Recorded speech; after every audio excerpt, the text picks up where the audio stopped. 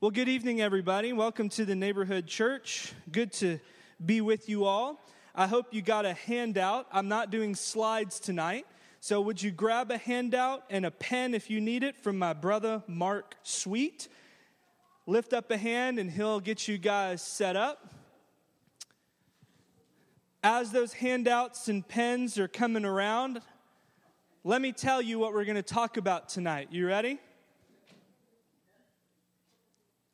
Tonight, we're going to talk about lying and sin. Happy Valentine's Day, everybody. Welcome to the Neighborhood Church. The truth is, we're in between series, and before Lent begins, the season of giving and fasting and praying that precedes Easter, I want to share with you all a strange sermon for me to be sharing. It's a strange sermon because it's not the kind I'm usually preaching, where we read a passage and we talk about a passage and you get like 3 nuggets to take home. It's a different kind of sermon, and it's a sermon about lying and sin. So while you're getting those handouts, let me tell you something. As soon as children learn to talk, parents must become human lie detectors. Is this true? I see some parents nodding their heads. I see some teachers nodding their heads. Now, Amy and I were very blessed because we have 2 children who are bad liars. What I mean by that is not that, they're so bad, they're lying all the time. They're just such bad liars. I mean, they're not good at lying. They're bad liars. They're terrible at it. Emma has a lie face. When she lies, her face contorts, her eyebrows kind of raise, and she does her mouth kind of like an O shape. Like even her mouth knows that the words that are coming out are untrue. And you know how when you play poker and somebody's got to tell that kind of thing, hey, this person's bluffing? So easy. She's bad at lying. Nora's bad at lying too, but it's different. See, Nora, her track is to omit truth, okay? I think Nora's found the loophole of like, I'm not going to say a lie, I'm just not going to tell the truth. So here's how this works. This is how it worked this week. Amy was in the carpool lane. She was going to go pick up the girls. And while she was waiting, she pulled up a website in which we can see how much money is in their school lunch account. And because it's a wonderful day to be alive in 2020 with technology, it actually tells us what they ordered and ate, which is remarkable because Nora in kindergarten now has been fascinated with the school lunch. She's all about it. Every morning we wake up, what's on the menu? Yes, I'll have that. Yes. Here's the trick. When we started looking at that website, we realized that she's getting things, but she's not always eating the things. And so after Amy gets to the front of the carpool line, the girls come in. Oh, hey, they're all excited. And they get settled. They're talking about their day. But we always have to have this conversation. And the conversation is, hey, Nora, how was lunch? What'd you eat? So here's Nora, the bad liar that omits truth. Ready? She goes, well, I had grapes and I ate some broccoli. Now, pause. This particular afternoon, when Amy was in the carpool lane and she was looking at that website, she noticed that day Nora bought chips. Not a big deal, except that her parents don't want her to buy chips. Chips are extra. They're add-ons. And when you buy chips, you eat chips. And when you eat chips, you don't eat what you're supposed to eat. So Nora gives her the report. I ate my grapes, I ate my broccoli. And then Amy goes, so did you eat your chips before or after your grapes? And Nora goes, I ate my chips before my grapes. And she stops dead in her tracks, realizes the human lie detector has snapped shut, locked down on her, and she recognizes that she was omitting truth about eating her whole lunch. And this reminds me to thank God that our 2 children are terrible liars because it's easy to sniff out when they're lying. Here's the deal. We know and have worked with older kids and teenagers our whole adult life, it's going to be harder, okay? We know it's going to be harder and harder. I understand this, but just give me this for a moment. At least now, we know it. Here's the deal. Sometimes it's hard to detect lies. And I need to tell you this. You're lied to every single day. We all are lied to every single day.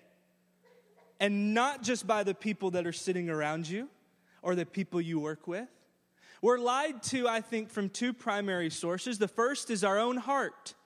Our own heart can deceive us, and we can get these thoughts that bubble up to our head that are half-truths or maybe even straight-up untruths. But our own heart can deceive us and lie to us about what we want, need, think. Is this true? But not only are we lied to within, I think we're lied to without. The second primary source of our lies are these shadowy, dark forces that have operated in this world that are continually deceiving and dragging people away from true life. Maybe you've heard the term demons or evil forces. The world is just kind of going this way where we get this kind of deception from without that often reinforces the deception within. We're lied to every day. And here's another trick. I think we're all getting the same lies. I think we're all getting the same two lies, in fact. And the thing is that these two lies are really, really hard to detect. So most days we believe the two lies. Tonight I'm going to tell you what those two lies are, but not yet. Raise your hand if you've heard that game, Two Truths and a Lie, right? It's that icebreaker game. Show of hands if you hate that game. Because you're like, what am I going to say? You think of three statements. Two of them are true statements about you, and one of them is a lie. And the game is to suss out and detect the lie. Tonight, we're not playing two truths and a lie. We're flipping it. We've got two lies that we've got to detect before we get to the truth. So here's why this sermon is different. Not just because I don't have slides, and not because I haven't read a passage yet. This is going to be different because I'm going to tell you a story from Scripture, and we're going to suss out two lies. At the end of my talk, I'm going to read portions of a passage of Scripture to suss out the one truth. That's what we're up to. A story about two lies, and then we're going to read a passage about the truth that can dismantle and help us as we navigate this world, because I hate being lied to. You with me? All right. First, the story. This is a story of the two lies. You ready?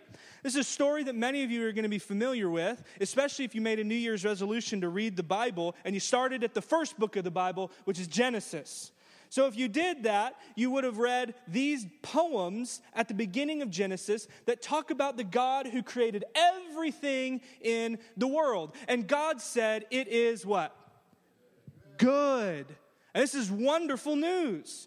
He didn't create something that's bad or shoddy or terrible. He created something that was good. It brought him delight. And he made us, humanity, in a special way. God made mankind in his own what? Image. I love that. This is good news, right? Here's the trick. Whatever it means to be made in God's image, in these poems at the beginning of Genesis, we learn it means at least two things, okay? This is why you have pins in case you want to write this down. This will come up later. Whatever it means to be made in God's image, it means two things. Ready? To be in relationship with God. The second thing is to be in partnership with God. Whatever it means to be made in the image of God, it means at least two things. To be in relationship with God, to be in partnership with God.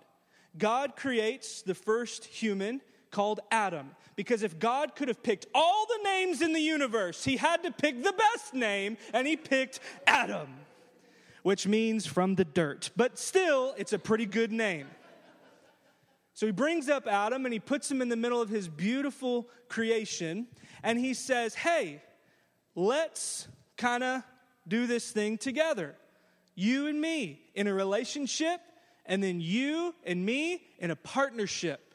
God could have kept everything spinning and humming along just fine, but he wanted us to work with him. This is remarkable.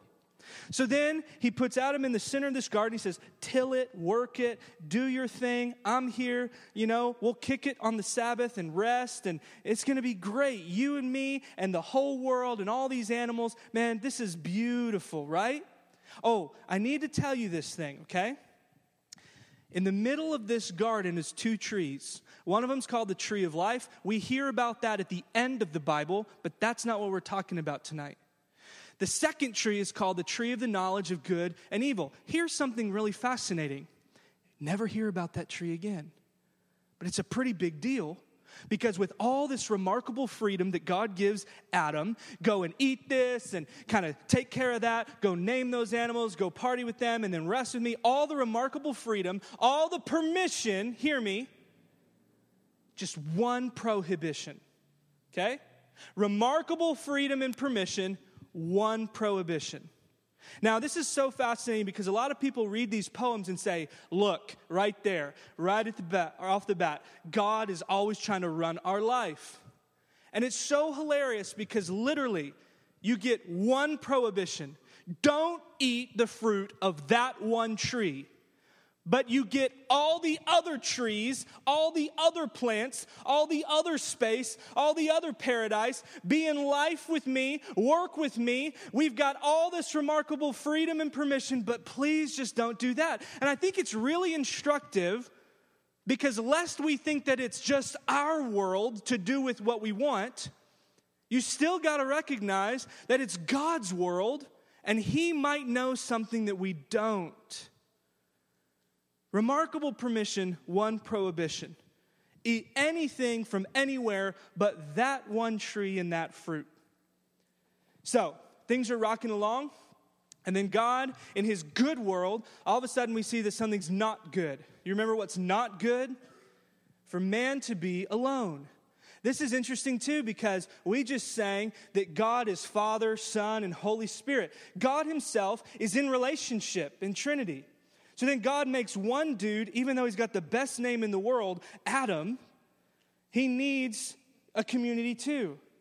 And so then what God does is put some anesthetics on Adam, puts him to sleep, and does some surgery and takes a rib, and from this rib he forms woman. So when Adam comes to, he does what any of us would do by seeing this helper and companion and community. He freaks out. He's overjoyed. He's excited because the beavers and the prairie dogs and the leopards have not been great companions to him. He's overjoyed to see this person, this thing that reflects God's image, but also reflects something of what makes him, him. And so he erupts into a love poem. Happy Valentine's Day. And he looks at this woman and he says, at last, bone of my bone, flesh of my flesh, you will be called woman, for you were taken out of man. There's something intrinsic about how we're so similar but yet different, and we complement, and there's unity and there's diversity. It's this beautiful thing. That word man in Hebrew is ish. And the word woman in Hebrew is isha. There's this beautiful sense in which you complete me. Happy Valentine's Day. Everything is pretty awesome. And the end of Genesis chapter 2 says this strange note that's going to be kind of important. It's a strange note because the man and woman were naked and yet they were unashamed. That's true love. And everything was good. The very next words of Scripture introduces a tension. Genesis chapter 3, now the serpent was more crafty than all the wild animals that the Lord God had made. And he said, a serpent talking, weird, what does he say? Did God really say? Did God really say, Eve, you must not eat from any tree in the garden? Did God say that? And he said, you've got this remarkable freedom and permission. Just don't eat from one tree. Of all the things that God created, the serpent created something else. You ready for it? Doubt. Here they are in relationship and partnership with God. Everything is rocking and rolling. Everything is going well. And all of a sudden, this little serpent comes in, and it's a talking serpent. What the heck is up with that? I don't know. And he says, did God really say? Some of you know this, not even in a spiritual sense. Did my spouse really say? Did that coworker of mine really say? And begins this unraveling where these half-truths and untruths start to germinate around God's good creation. And if the serpent creates doubt, Eve is about to create something too. Because she responds and says, no, actually, we can't eat from any tree except that one. And God said we can't even touch it. Did God say that? If the serpent created doubt, Eve begins to create religion. Because we love to take the one thing that God says and make lots of things about it. But that's another sermon. The serpent says, no, you're not going to die. God knows that your eyes are going to be open and you'll be like God, knowing good and evil. Hence the name of the tree, you might have seen this, Eve, the tree of the knowledge of good and evil. You're not going to die. You're just going to have your eyes open and you're going to be like God. So Eve begins to ponder this thing within, what she's heard without, these half-truths, these doubts, and she begins to operate in what God has given her, and that is a freedom to choose. And she looks at the fruit, and because the fruit is pleasant to look at and pleasing to the eye, by the way, we don't know what kind of fruit it is, but I bet all of you are thinking of an apple, right? She's looking at the apple. Oh, sorry. We don't know what kind of fruit it is. I'm just kidding. She's looking at the fruit. It looks good. It might do something cool and new, so she eats it. Then Adam eats it. And here's what wasn't one of the two lies. Their eyes were opened. The serpent was right. Their eyes were opened. And all of a sudden, those two that were naked and unashamed, all of a sudden look and go, whoa, we are naked, and they felt shame. For the first time, they feel shame. So what shame does is cause them to hide their nakedness from one another, and then they begin to hide from God. I need you to hear this. There's a difference between shame and guilt. You ready? Here's what it is. Guilt says, I did bad. Shame says, I am bad. Guilt is able to differentiate that I'm made in the image of God and I did a dumb thing. Shame says, I must not be made in the image of God. I am a bad thing. You need to understand that shame drove them to hide from God and hide from others. And why that's so dangerous is when we go and hide in the corner, what shame needs to grow is darkness. What shame needs is for you to go into that cave and go into that corner and spiral out. And I need you to know this right now. Shame is not ever from God. The shame that you feel and the shame that you carry that says, I am bad, is a lie from the serpent who's been deceiving since the beginning. You need to understand this because God goes looking for them. And you heard it said that the fall, or whatever this came to be known as, that God was so ticked that he turned his back on Adam and Eve, and the rest of human history is us trying to get back into good graces with a God who's pissed off at us. And I'm here to tell you the story sounds like this. Where are you? I'm coming for you. Who told you that you were naked? Did you eat from that tree? God pursues the ones who go and hide in the darkness and shame so that he might bring them to the light and restore them to their proper relationship and partnership with God. So they're talking again face to face, and Adam does what this Adam does, and he starts to blame somebody else. Eve made me do it. And then Eve is like, dude, are you for real right now? And she goes, the serpent made me do it. And so what happens next in Genesis chapter 3 is the serpent is cursed, and woman is cursed, and man is cursed. And what Jason preached about last week in bringing peace, peace is a Hebrew word, shalom, which is a word that means everything is as it ought to be. And even more than that, everything is not just how it ought to be, it's flourishing, it's good. It looks like Genesis 1 and 2. If that was shalom, what happened after that, doubt and deception and betrayal and shame, now there's this imbalance and everything is starting to unravel. That's what we've inherited. We've inherited an unraveled paradise. We've inherited strain in our relationships with one another and strain in our relationships with God and creation. Have we lived up to our vocation of being in partnership with God to care for his good creation? No. Why? Because you know what else we inherited? The freedom to choose. The freedom to choose to love God or to not love God. The freedom to choose to love each other or not love each other. We also inherited the freedom to listen to God or to not listen to God. And so there's a word attached to that unraveling in the Bible, and it's called sin. So, this leads to my two lies.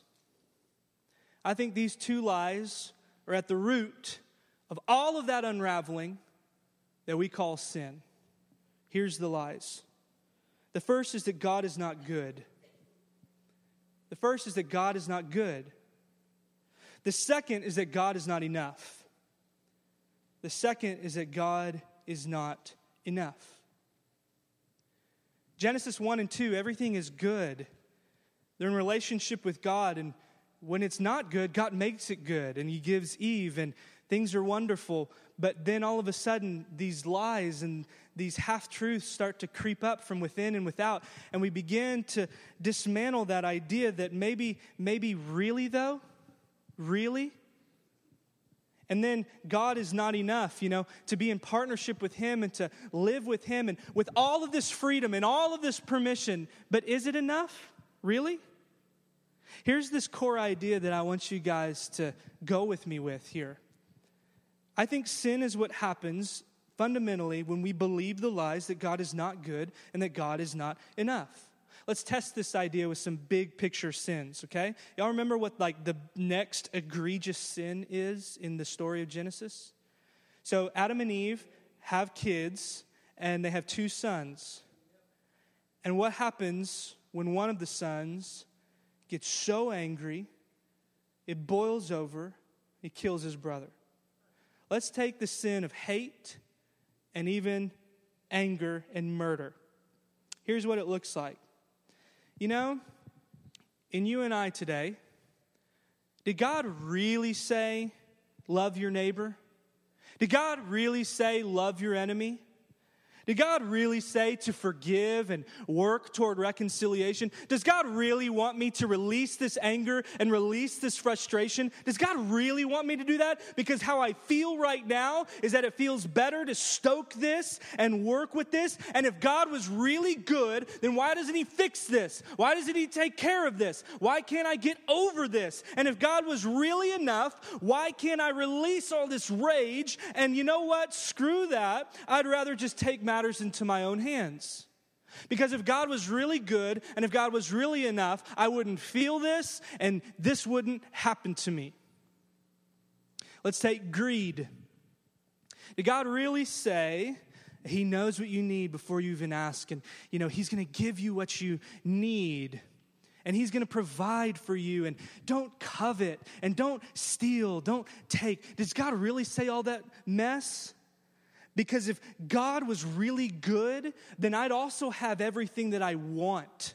And if God was really enough, then why, after spending and spending and spending and taking and taking and taking and keeping and keeping and keeping, do I still have this bottomless hole in my heart? If God was really enough, you know what? Forget it. I'd rather just take matters into my own hands.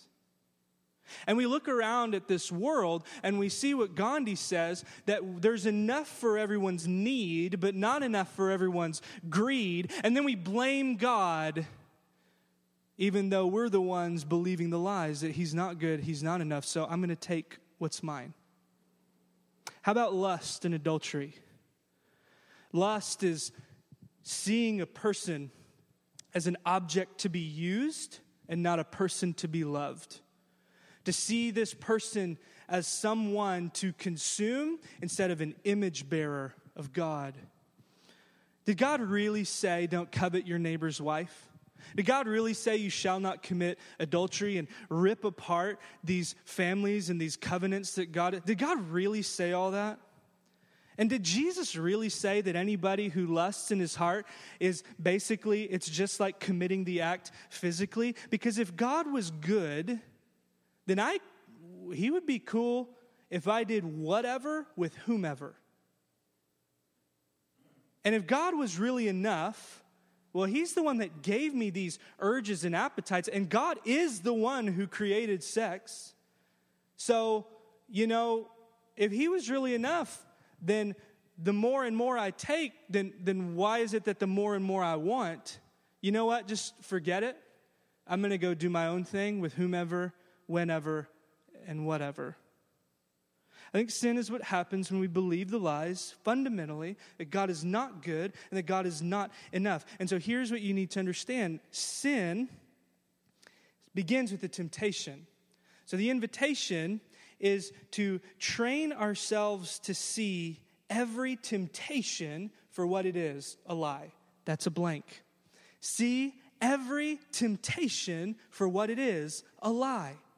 It's a shiny object, a mirage that you think will promise you satisfaction and all this goodness because God must not be good, and it will give you enough because God must not be enough, and you all of a sudden happen upon the mirage to see that it was actually empty. And in that way, all those things that look pleasing to the eye, hear me, is really just a reenactment of the first sin, when we doubt God's goodness and God being enough. So here, we're placed in this world with enormous permission and some prohibitions. Here's why. God knows something that we don't. God knows that we will actually surely die. Now, what happened to Adam and Eve is what happens to us. The more and more we distance from God, who is the source of life, the more we travel the road to death, we read it in Psalm 1 earlier, the more we sit and stand and walk in the ways that are apart and separate from God, who is the source of life, the more we are headed toward the end, which is death. Paul, centuries later, will say it this way. The wages of sin is death, which means essentially this.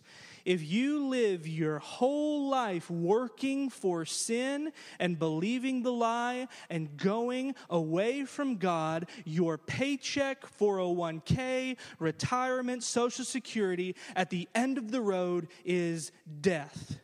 I don't preach about this a whole lot, and I don't preach about what I'm about to say a lot. Let me tell you what hell is. Hell is God grievously giving people what they've chosen, and that is death and separation apart from the God who is life and light and love. I do not believe that the God who says, love your enemies as yourself, is the same God who will keep them alive indefinitely, torturing them. I think that the wages of sin is death, and I think that for God so loved the world that he gave his only begotten Son, that whoever believes in him shall not perish, but have everlasting life. I believe that Paul says in Timothy, God alone is immortal, and anything that we get that's eternal life is a gift that's given. Everything else, you're not promised. And at the end of the age, when we're all raised and the unrighteous are raised up, he's going to judge us, and he's going to say, you've made death in yourself and on this earth, and this is what you want, this is what you've chosen, and he grievously gives them what they want, which is a death that is eternal in consequence, and we call it hell. And I think that they will cease to be, cease to exist. This is how I read the scriptures, and we can talk about that another time. But I just think if we're talking about the wages of sin, it's death. But the gift of God is what? Eternal life. This is serious. And we're going around believing quietly and in smaller and smaller ways that, God, you aren't good, because if I really believed it, I don't think I would do this. And God, you're not enough, because if I really believed it, then I wouldn't keep doing this. He knows what we don't. And we keep trafficking that road. Before we ever wind up in death, we're going to wind up with more shame and more fear and more scarcity. We're going to be afraid of God. We're going to think that he doesn't have enough. And we're going to keep living over there because he won't want us. Those are the two lies, and that's the bad news. So I'm going to pause and tell you a parable that I borrowed from Tom Wright when he was reflecting upon the passage I'm about to read to you at the end of my talk before we get to the truth. Here's my parable. Imagine a small town that lost a local hero. You know, one of those civic leaders that everybody loves. There's a school named after him, a street named after him. His family's been here for generations. He loved all the people, and he worked his whole life to cultivate this community and be a good neighbor and do all the things right. So when he died, the town got together and they said, we need to pay some money to set up a statue in his honor. So they commissioned a sculptor, and the sculptor comes in and puts together all of the materials that you would need to put this thing in the town square. Looked just like him, made in his image, if you will. And the whole town celebrates this commendment of this wonderful person. Well, not a week goes by when in the middle of the night, in the wee hours, there's some young folks looking for trouble. They wander down Main Street, find their way in the town square, see that brand new statue, and they begin to throw rocks at it. And they do what you might expect, kind of smear mud and paint, and they're laughing and cutting up and having a good time. And they run out of rocks, they run out of paint, so they start to kick it and poke it and hang on it. And then they start to feel it give a little bit. So they begin to pull and pull until finally the whole thing topples over, shatters, is completely just ruined. You can see what it used to be. You can see the face here and the visage there. And you can see all this kind of stuff. But ultimately, man, it's just kind of trashed. So they go off laughing, and the sun rises, the town begins to bustle back to life, and everyone goes into the town square and is horrified because the statue is trashed. So the town council gets together, and they're livid. They're like, how dare they? This can't stand. We've got to honor his memory, and this was a crowning jewel of the center of our town, and so we have got to show them and put up a new statue. So they call that sculptor back. Sculptor comes back and they say, make us a new sculpture. And the sculptor says, I'll make you a new one. But here's the trick. I'm going to make it with stronger materials because the materials I used weren't up for the punishment that thing took. And then ultimately, I'm going to make this thing so marvelous, so wonderful, nobody would even think in their right mind to paint, smear, destroy it. The same raw materials, the same image, but this is not some duplicate that's restored. This is an image that's remade. I need you to understand that God, the sculptor, did not trash his image, even though it had been beaten, kicked, and messed with for generations. God did not turn his back even on Adam and Eve. He sought them, clothed them, protected them. And even in those first poems, God promised recreation and to defeat the evils that marred the original statue. So that brings us to the truth. You know, Genesis 3, for as big as it is in theology in the West, Genesis 1 and 2, as big as it is in evangelical and fundamental kind of science versus religion debates, you got to understand that Genesis 1 to 3 doesn't get a lot of airtime in the rest of the pages of Scripture, except for Paul in his letter to the Romans. Paul builds a case that is his own parable of how the first statue gets wrecked and marred by sin and death and evil. That's the first 4 chapters of Romans. And then he picks up this thread of Romans 5, and he's going to talk about how while that first statue, which is humanity, has been marred because they've gone their own way, they believed the lies, which leads to sin, and ultimately at the end of the road, it leads to death. I'm going to tell you about the second statue. You heard the story about the first Adam. Let me tell you about the second Adam. Here's the trick. God did not look at the wreckage of the first statue and say, you know what? What they knocked down, God's just going to super glue and put back together. Stay with me. God did not look at the wreckage of the first statue shattered and broken and say, you know what? What they got messy, God's just going to clean up.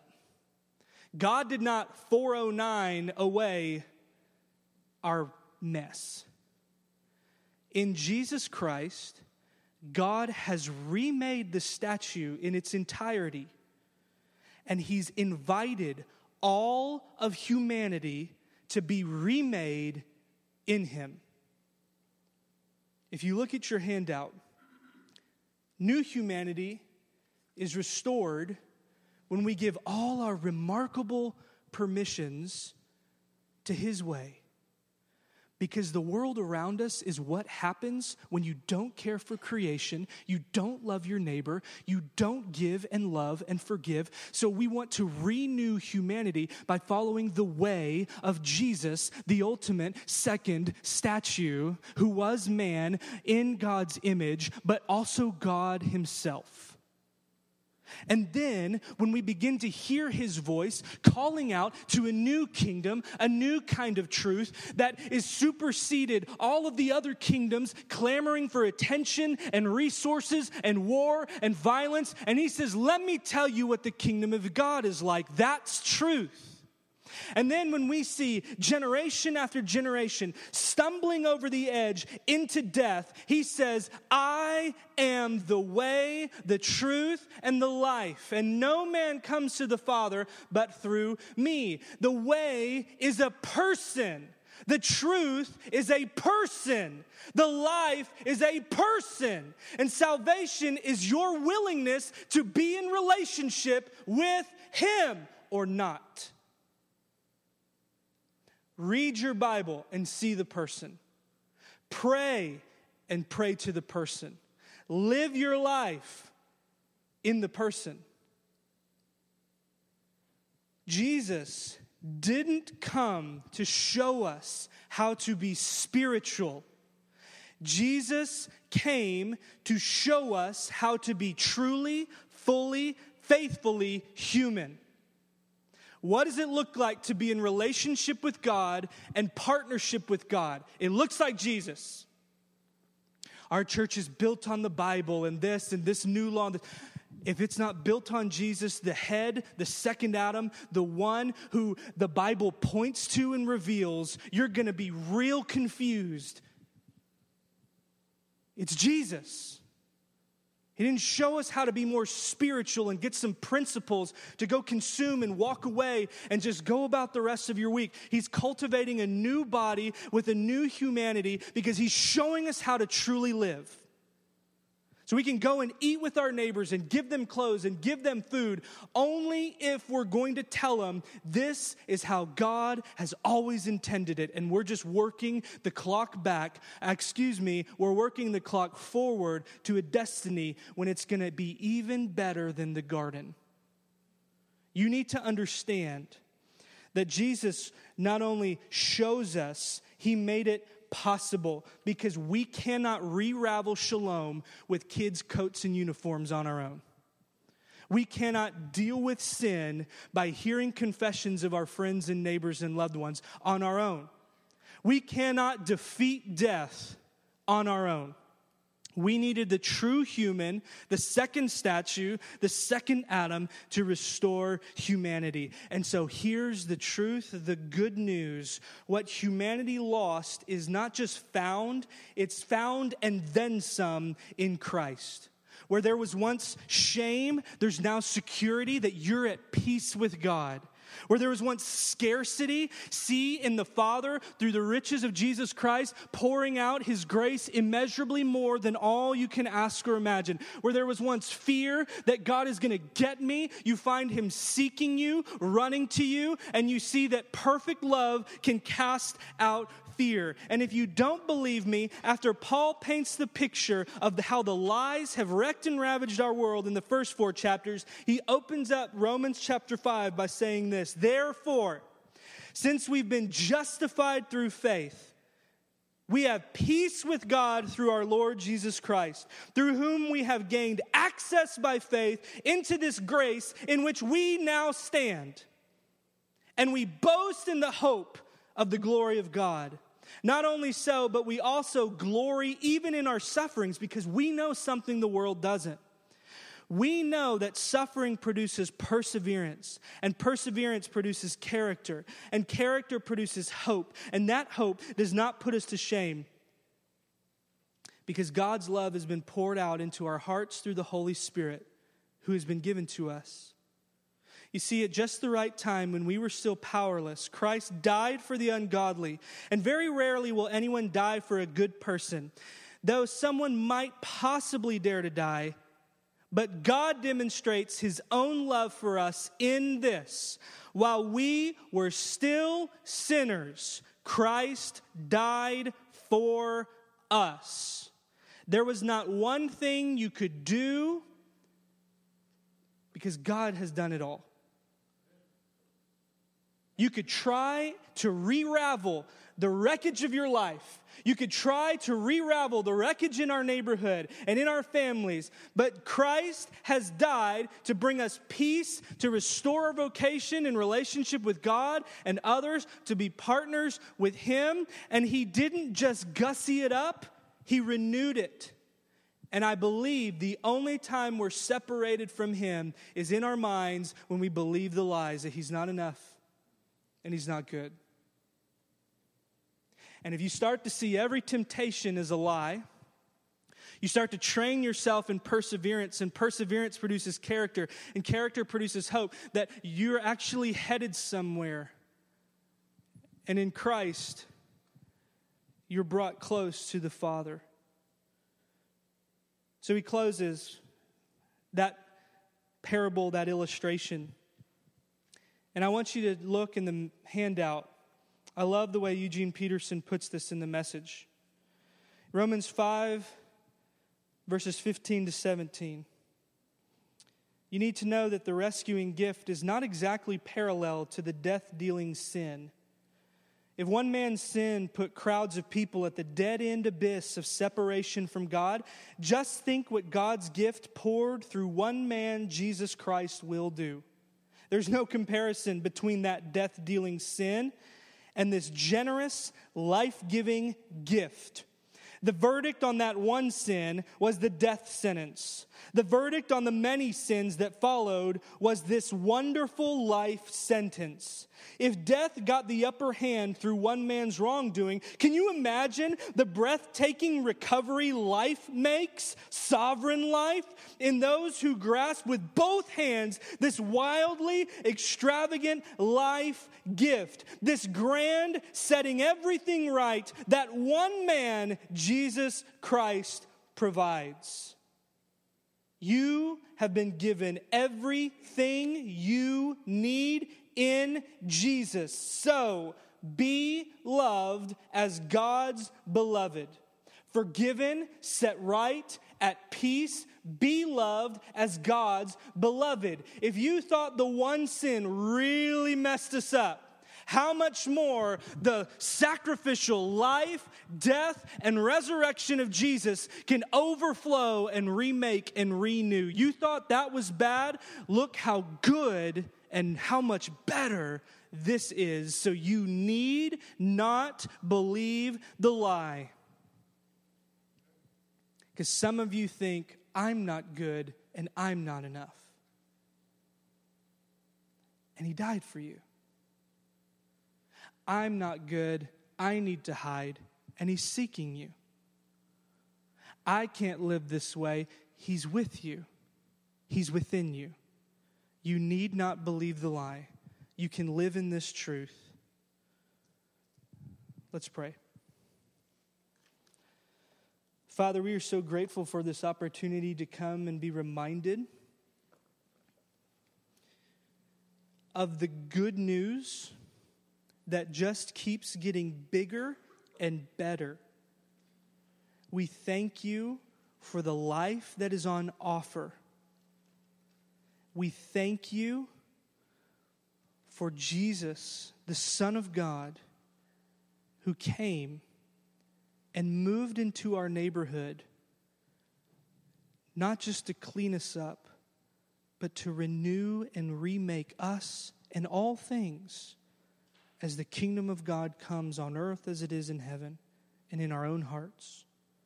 We pray that we would be fully awake and grab with both hands this life-giving gift, that we would know that we are saved, we are being saved, and one day we will be saved, for we have said yes to you. We pray this in the name of the Father, and the Son, and the Holy Spirit. Amen.